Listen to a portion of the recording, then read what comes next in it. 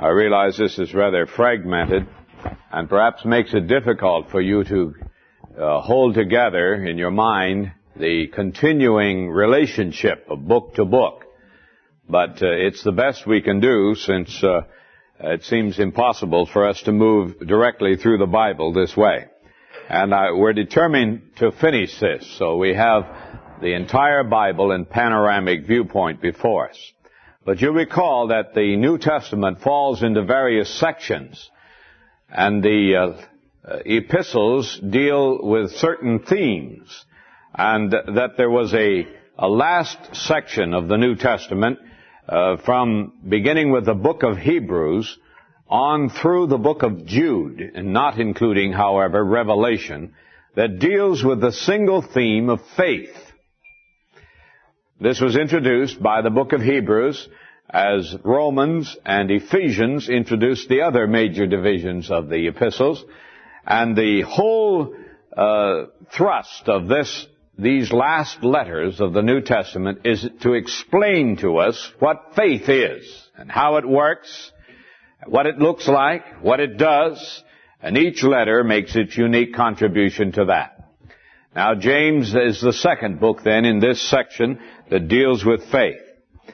This letter is of unique and peculiar significance to us because it comes from the one who knew more about the Lord Jesus than any other human being alive, at least as far as the record that is passed on to us is concerned. It was from James, the brother of our Lord, who was raised in the same home in Nazareth, grew up with the Lord Jesus, saw him through all those silent years that the record gives no account of, and joined with his other three brothers, whose names are given to us in the Gospels, in opposition to the Lord Jesus during the early days of his ministry, and was finally converted by the resurrection of the Lord. And remember that the Apostle Paul it is who tells us that after the resurrection, the Lord appeared to James. Many of us would give an awful lot to know what happened during that time, when this one who had looked upon Jesus as nothing more than his brother, who had grave doubts that he was indeed the Son of God, as he claimed, who once regarded him as a madman, and came with his mother and his brothers to have him locked up, or at least to go home with him and get him out of the public view, but who finally, by the resurrection, was convinced that here indeed was God manifest in the flesh. The Word became flesh and dwelt among us. And James, too, saw his glory as of the glory of the only begotten of the Father, full of grace and truth. And so he begins his letter with, James, a servant of God and of the Lord Jesus Christ. That's a great testimony, isn't it, to the deity of Jesus, that this one who was his half-brother by nature should address him in this way, our Lord Jesus Christ. And throughout this letter there breathes a reverence and a respect for the person of the Lord that is unequaled anywhere else in the New Testament. There has been considerable difficulty or controversy as to whether this James was the one who wrote the letter. But I think if you look carefully into the background of this letter, you can see that it's almost certain that it must be James, the Lord's brother, who is the one who pens this letter. He was the leader of the church in the early days after the resurrection, and became the acknowledged leader of the church in Jerusalem, and was regarded by all with reverence and respect, even by the Jews, so that he gained the title James the Just One. And tradition tells us, supported by one of the great church fathers, Eusebius, who was a great historian, that James was finally martyred for his faith by being taken up to the pinnacle of the temple. When I grew up, I used to think of the pinnacle of the temple as the height, the tall part of the gable. I thought of the temple as having a gable, and up on the highest part of the roof would be the pinnacle. But I learned later that that was not the case. The pinnacle of the temple was the point of the wall around the temple that jutted out over the Kidron Valley. And there's a drop of about 100 feet or more from the height of that wall, the point where the wall turns the corner, that goes straight down into the Kidron Valley. I stood on that wall a little bit over a year ago, stood on the pinnacle of the temple and looked down 100 feet or more into the Kidron Valley, and was interested to observe that this was the place where the devil took Jesus and tempted him to jump off. Remember, the pinnacle of the temple. And Eusebius tells us that this was the place where James the Just, the brother of our Lord, was taken in about the year 66 A.D., and that he was pushed off this pinnacle to his death by the Jews, who became angered with him for his Christian testimony. And thus he became a martyr for the Lord Jesus Christ. Actually, the story, as Eusebius gives us, said that he not only that he was pushed off, but that the fall did not kill him, and that he managed to stumble to his knees and began to pray for his murderers. And so they finished the job by stoning him to death. Thus he joined the band of martyrs. Now it's very evident that this letter was written during the early part of the church's life. It comes out of that period that's reflected in the book of Acts. And therefore it may be the earliest Christian document that we have. It may even have been written before the Gospels of Mark or Matthew. And this may represent, therefore, the very earliest document and record of the church's life. You can't read this letter of James without being struck by the fact of its likeness to the teachings of Jesus. In fact, if you take the Sermon on the Mount and the letter of James and lay them side by side, you'll see more than a dozen exact parallels. So it is quite evident that this man James listened to the Lord Jesus and heard these messages, even though perhaps he struggled with them at the time. But there are many, many parallels here. Also, this letter, above every other letter in the New Testament, is characterized, like the teaching of the Lord himself, with references to figures of speech taken from nature. You have the waves of the sea, the animal kingdom, the forest, the fish, and various figures of speech, all drawn from nature, just as the Lord Jesus used to do himself. As I've suggested now, the theme of this letter is faith, because faith is the way we receive anything from God. If you don't have faith, you'll receive nothing from God. Without faith, the book of Hebrews told us, it is impossible to please God. And faith, therefore, is the channel by which all God's blessing come to us.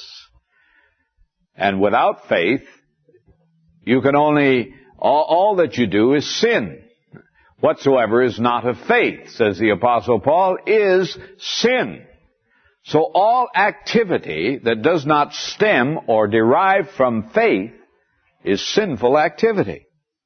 That's why faith is important. If you're not acting out of what you believe, then what you're doing is distasteful and disgusting to God, even though it may be highly applauded by everyone around. Whatsoever is not of faith is sin. Now in this letter then, the Apostle James is telling us several things about faith. In chapter 1, you have a wonderful answer to the question, what makes faith grow? Jesus, said it doesn't take very much faith to start. If you have faith like a grain of mustard seed, just a little bit of it, just enough to get you to act, even though you're filled with doubts in the doing of it, that's enough. That'll move mountains, he says. That'll accomplish great things. Because faith has a very remarkable quality. Two qualities, in fact, as Jesus told it in that parable. It is like a seed, it can grow, and it's like a mustard seed. It has the quality of stirring up others to grow, too. It's like mustard. It creates a disturbance and arouses activity around it. And that's what faith is. Now, here James tells us what makes faith grow. And there are two things in chapter 1 that make faith grow. First, trials. Trials. And this is a wonderful chapter for those who are facing trials. He says, "Count it all joy, my brethren, when you meet various trials. For you know that the testing of your faith produces steadfastness. And let that steadfastness or patience have its full effect, that you may be perfect and complete, lacking in nothing." So you need trials. And then he goes on, as you know, to describe how to take trials. Accept them, he says, as from God. And if you lack wisdom about it, well, ask God about it, and He'll explain it to you, what's going on. But you have to ask in faith. You have to expect Him to do this. And if you're poor, well, don't let that bother you. That's a trial, but it's a trial that can lead to blessing. And blessed is the man who endures trial. For when he stood the test, he'll receive the crown of life. And you need trials in your life. I was thinking about this afternoon, about trials, and was mentally contrasting the way these early Christians faced trials and the way we do. I was thinking of the Apostle Paul. You remember that record in 2 Corinthians when he tells us 5 times I was beaten with the 40 stripes less 1, 39 stripes. On 5 occasions he was bound at a stake, and they took that leather whip that the Jews used and beat him 39 times across his back for 5 different times. So that when he wrote to the Galatians, he said, "I bear in my back, in my body, the brand marks of the Lord Jesus." 3 times I was beaten with rods. They took the wooden rods and beat him with that. And once, he says, I was stoned. And what was his attitude in all this? Well, the wonderful thing about these early Christians is that we read almost consistently that when they went through trials, they rejoiced. They counted themselves fortunate to be counted worthy to suffer for the name of the Lord. The writer of Hebrews says, you took joyfully the spoiling of your possessions because you knew you had a better city in heaven. And there was this reaction of joy and gladness that they were counted worthy to go through the trial. And I couldn't help but contrast that with us. We get all unhappy and shook up over finding crabgrass in the lawn, don't we? Or if we hear that our mother-in-law is coming for a visit, it almost makes us ready to commit suicide. We're all disturbed over these little things. A man was telling me not long ago about a woman who came down to see him. A pastor told me this, and his wife, she wanted a divorce from her husband. She was so upset. And when he got to the heart of the matter, it was that she had fixed a special luncheon for him and had done all kinds of special extra work, expecting him to come home. And then he called up just the last minute and said he couldn't come home. She was furious. She wanted a divorce. Now, what kind of a attitude in trial is that? See, God sends trials, says the Scriptures to us, because we need them. They teach us lessons which we could never learn otherwise. And if we didn't have them, we'd be weak, spindly, incomplete Christians, unable to take the great responsibilities that will be placed upon us in the day when we're with the Lord, when we enter into His kingdom, into the fullness of service that's provided for us. So we need that. And second, the instrument that makes faith grow is the Word. Be doers of the Word and not hearers only, deceiving yourselves. For if anyone's a hearer of the word and not a doer, he's like a man who looks into the mirror, takes a fleeting glance, and then goes away and forgets everything about that he saw. But he says, look into this perfect law of liberty and do it.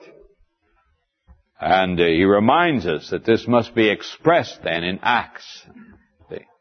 It's the Word of God that makes our faith grow. Faith comes by hearing, says the Apostle Paul, and hearing by the Word of God. And I've never seen anybody grow strong in faith that neglected the reading of the Bible. There's a word of exhortation to you, especially you young people. How can we expect to know the great thoughts of God, the deep things of God, these underlying secrets of life, unless we spend time with the book that reveals them? There's no other source that you can get them from. No university in the land even moves at all in this realm of unveiling the secrets of life, but the book that you hold in your hand. So let your faith grow by rejoicing in trial and by understanding the Word. Now in chapters 2 and 3, James answers for us the question, how is faith recognized? How is it made visible? How do you see that you have faith or that someone else has faith? And he has three things that he suggests here that are the indication of faith. First, it must be without partiality or prejudice. How can, if a man is prejudiced against another, prejudiced because of the color of his skin or the state of his bank account, and he treats him as though he were unimportant just simply because he isn't rich or wealthy, then obviously he has no faith, says James. If a poor man comes into church here and you say to him, well, you go sit over there in the corner.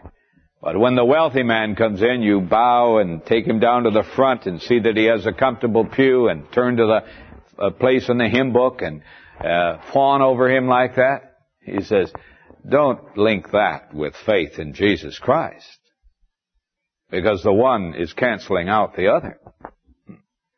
You can't manifest faith that way.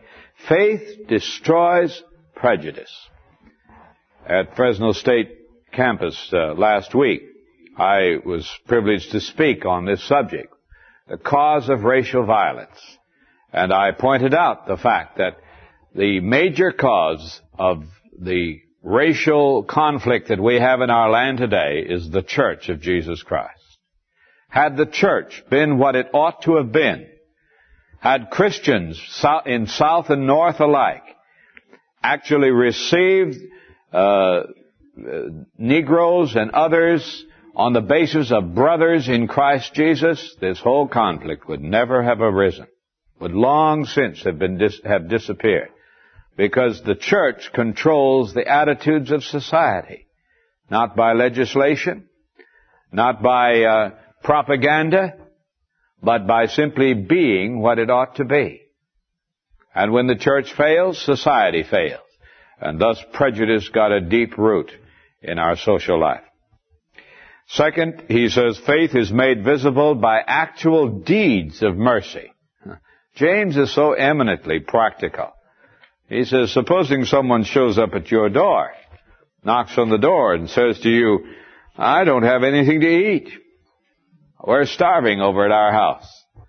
And you say, well, brother, I feel for you. Let's say a prayer together. And you pray for him and say, well, now go your way. The Lord will work everything out. He says, you hypocrite. You call that faith. Why, that's not faith. You don't have any faith at all. If your faith does not lead you to share with your destitute brother, there's something desperately wrong with it. You don't have faith at all.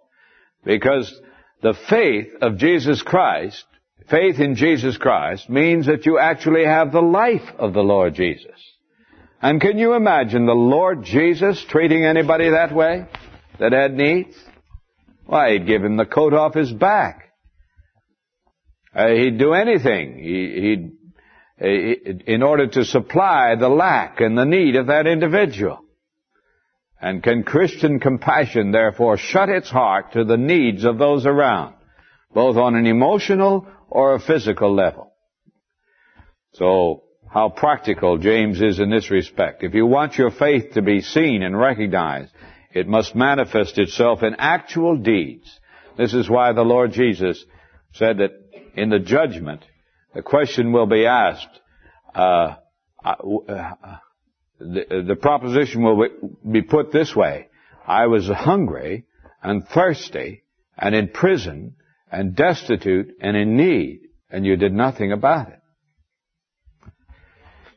And then the third thing is a controlled tongue.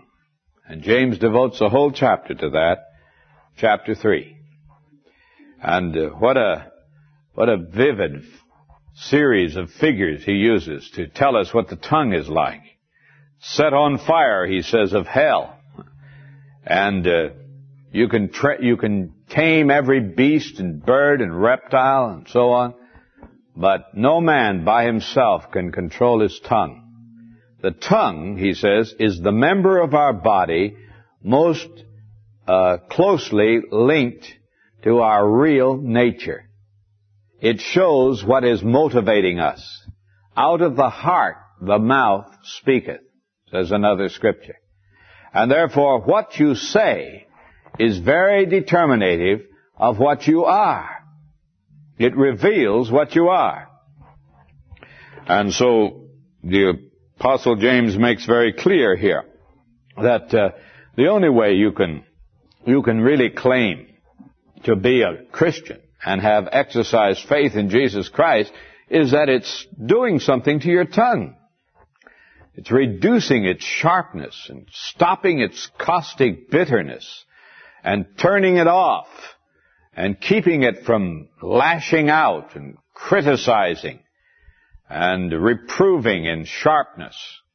Not that there isn't a place for reproof among Christians, but not in this sharp, caustic, bitter, uncensored way.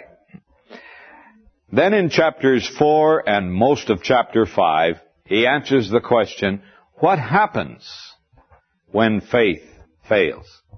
What if you don't exercise faith?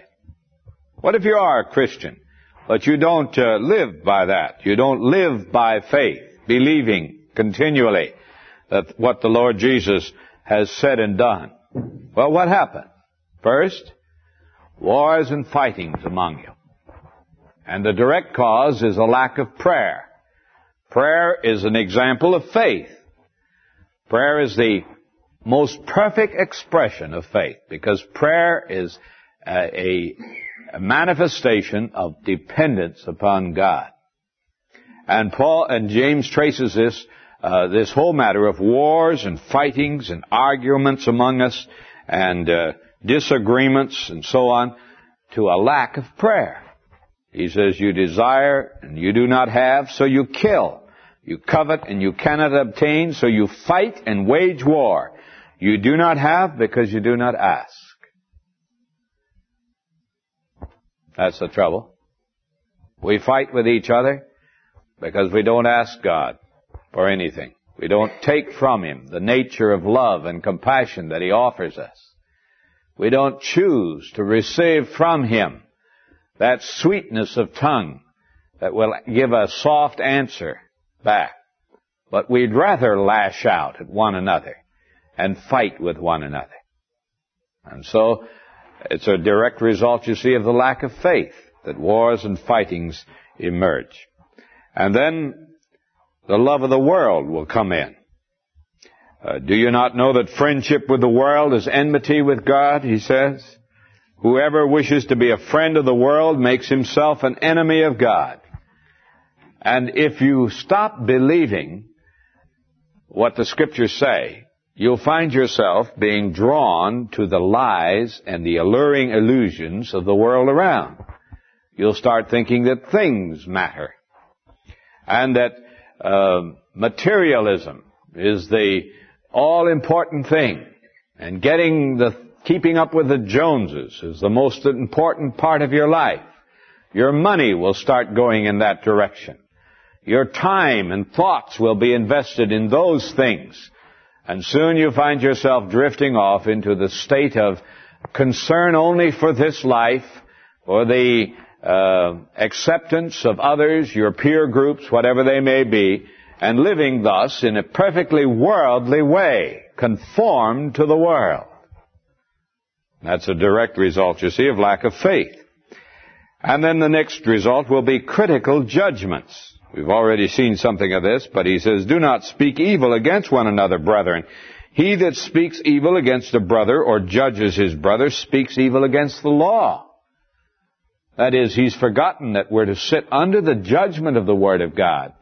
And the man who criticizes another has removed himself above the Word of God and says that he's the judge. Instead of letting the Word judge him, he becomes the judge of someone else. And you see, again, James traces this to lack of faith. Then the next one is presumptuous assurance. Come now, he says, you who say today or tomorrow we'll go into such and such town and spend a year there and trade and get gain. Why, he said, don't you know that you have no hope or assurance of tomorrow at all? That your life is like a breath of air that's gone like that? And you ought to recognize that only God can permit plans for the future like that and carry them out. And recognize that. And don't get to thinking that you own all of life. A young student at Fresno State came to me this last week at breakfast, and he said, I don't need this Christianity. He said, I've got all that it takes to live life. He said, I don't need God. I said, that's strange. Tell me, I said, are you running your diaphragm right at this moment? He said, what do you mean? Well, I said, your diaphragm is operating. I said, are you the one that's operating it? Have you commanded it to work? Well, no, he says, it takes care of itself. No, I said, it doesn't. Nothing takes care of itself, but someone's running it. Have you ever thought how much of your life, I said, that your body's activities operate quite apart from your will, and you're dependent on them for just the very next moment? He said, no, I hadn't thought of that. Well, I said, perhaps that would help you if you'd think about that a little bit. And then I told him the story of my friend Jim Rayburn. Some of you have heard me tell this before, who was back in Washington, D.C. during World War II and wanted to go by plane from Washington to New York. And it was back in the days when you needed a priority for air travel. And he went into the ticket office and said to the girl, I want to get a ticket for New York. She said, well, do you have a priority? He said, well, I didn't know you needed one. He said, how do you get it? And she said, well, if you worked for the government or for the airline, I could give you one.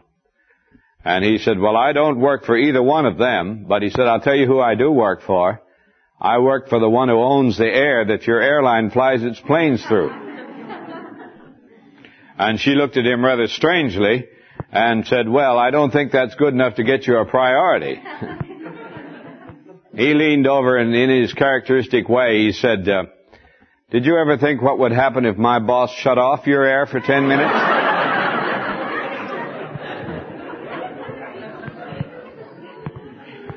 She said, just a minute, I'll see what I can do. And in a moment she was back and gave him the priority. She said, you can go right aboard. You can't get much higher authority than that. Well, the final thing that James brings in this is the fraud and neglect that comes because of forgetfulness of faith. Come now, you rich, weep and howl for the miseries that are coming upon you. Your riches have rotted, your garments are moth-eaten, your gold and silver is rusted, so on. The wages of the laborers who mowed your fields, which you kept back by fraud, cry out. What makes a Christian get over sharp in business practices? What makes him think he can cheat on his income tax? What makes him pull a shady deal in business. Line up with a partner who perhaps is willing to slice things pretty thin at times. What makes a Christian do that? He forgets. He doesn't believe anymore the Word of God. He forgets there's a judge watching, listening, hearing everything, weighing all that he does. He forgets that that the Lord Jesus is coming again, and that all that men have done in secret will be shouted from the housetops. So James says, that's what happens when you forget faith. You begin to cheat and defraud and to neglect and to take advantage of others. And so he goes on to encourage those who are thus defrauded to be patient and wait for the coming of the Lord. For the judge is at the door, he says. And then in the final section, chapter 5, verses 12 through 20, it's a wonderful picture of what early Christian fellowship involved. It involved four things this chapter brings out. First, honesty. Honesty in word. Integrity, perhaps, is the better term. Above all, my brethren, do not swear, either by heaven or by earth or with any other oath, but let your yes be yes and your no, no. Be dependable. Be trustworthy. That's one of the characteristics that makes for fellowship among people, is that they can count on you. This is part of the fruit of the Spirit, to be trustworthy. Then the second was confession. Talk to one another about your problems, he says. Pray for one another. Confess your faults to one another. Bear one another's burdens. Open up your hearts. Take down your facades and your fences. Come out from behind your masks. Quit trying to pretend to be something that you're not, but be what you are. And immediately the grace of the God of truth, who loves truth, will begin to flow through that group. And it will develop a fellowship that will make the world stand around with their nose pressed to the glass trying to get in. I'm convinced this is the missing element in society today. We have a lot of Christians who are just excluded in isolation, living in little isolation cells from one another. They don't want to let anybody in at all. Let nobody see what they're like at all. Never admit to failure. Never talk about any pressing problems. Always screw on a smile when they get together. You ask them, how are things going? Oh, great, great. But they're not great at all. And you see, this kind of hypocrisy must end. And this is what James exhorts to. Then he says, God will be in your midst if you take down all these fences and be open and honest with one another. And then prayer is a mighty factor in this. Pray for one another. And he reminds us of Elijah. And he says this verse that's been such a help to me. Remember, he says, the effectual, fervent prayer of a righteous man releases great power. I don't think we Christians have any idea of the power that's committed to us in the ministry of prayer. Power to control the effect of daily life and to quiet dissension and riot and tumult, so that, as Paul put it in Timothy, we can live quiet and peaceable lives. We ought to be praying about these things. And finally, a concern for each other is to be evident. My brethren, if any one among you wanders from the truth and someone brings him back, let him know that whoever brings back a sinner from the error of his ways will save his soul from death and will cover a multitude of sins. What a wonderful glimpse this is into the life of the early church. No wonder these Christians turned the city of Jerusalem upside down. And under the leadership of this man, James, the church grew to 4,000, then 5,000, and more members in that city, until there was a vast multitude of them that were just simply setting the city on its ear and awakened a tide of resistance that had to move out finally and crush this thing, lest it turn the whole earth upside down. That's what God can do when we live as the book of James suggests.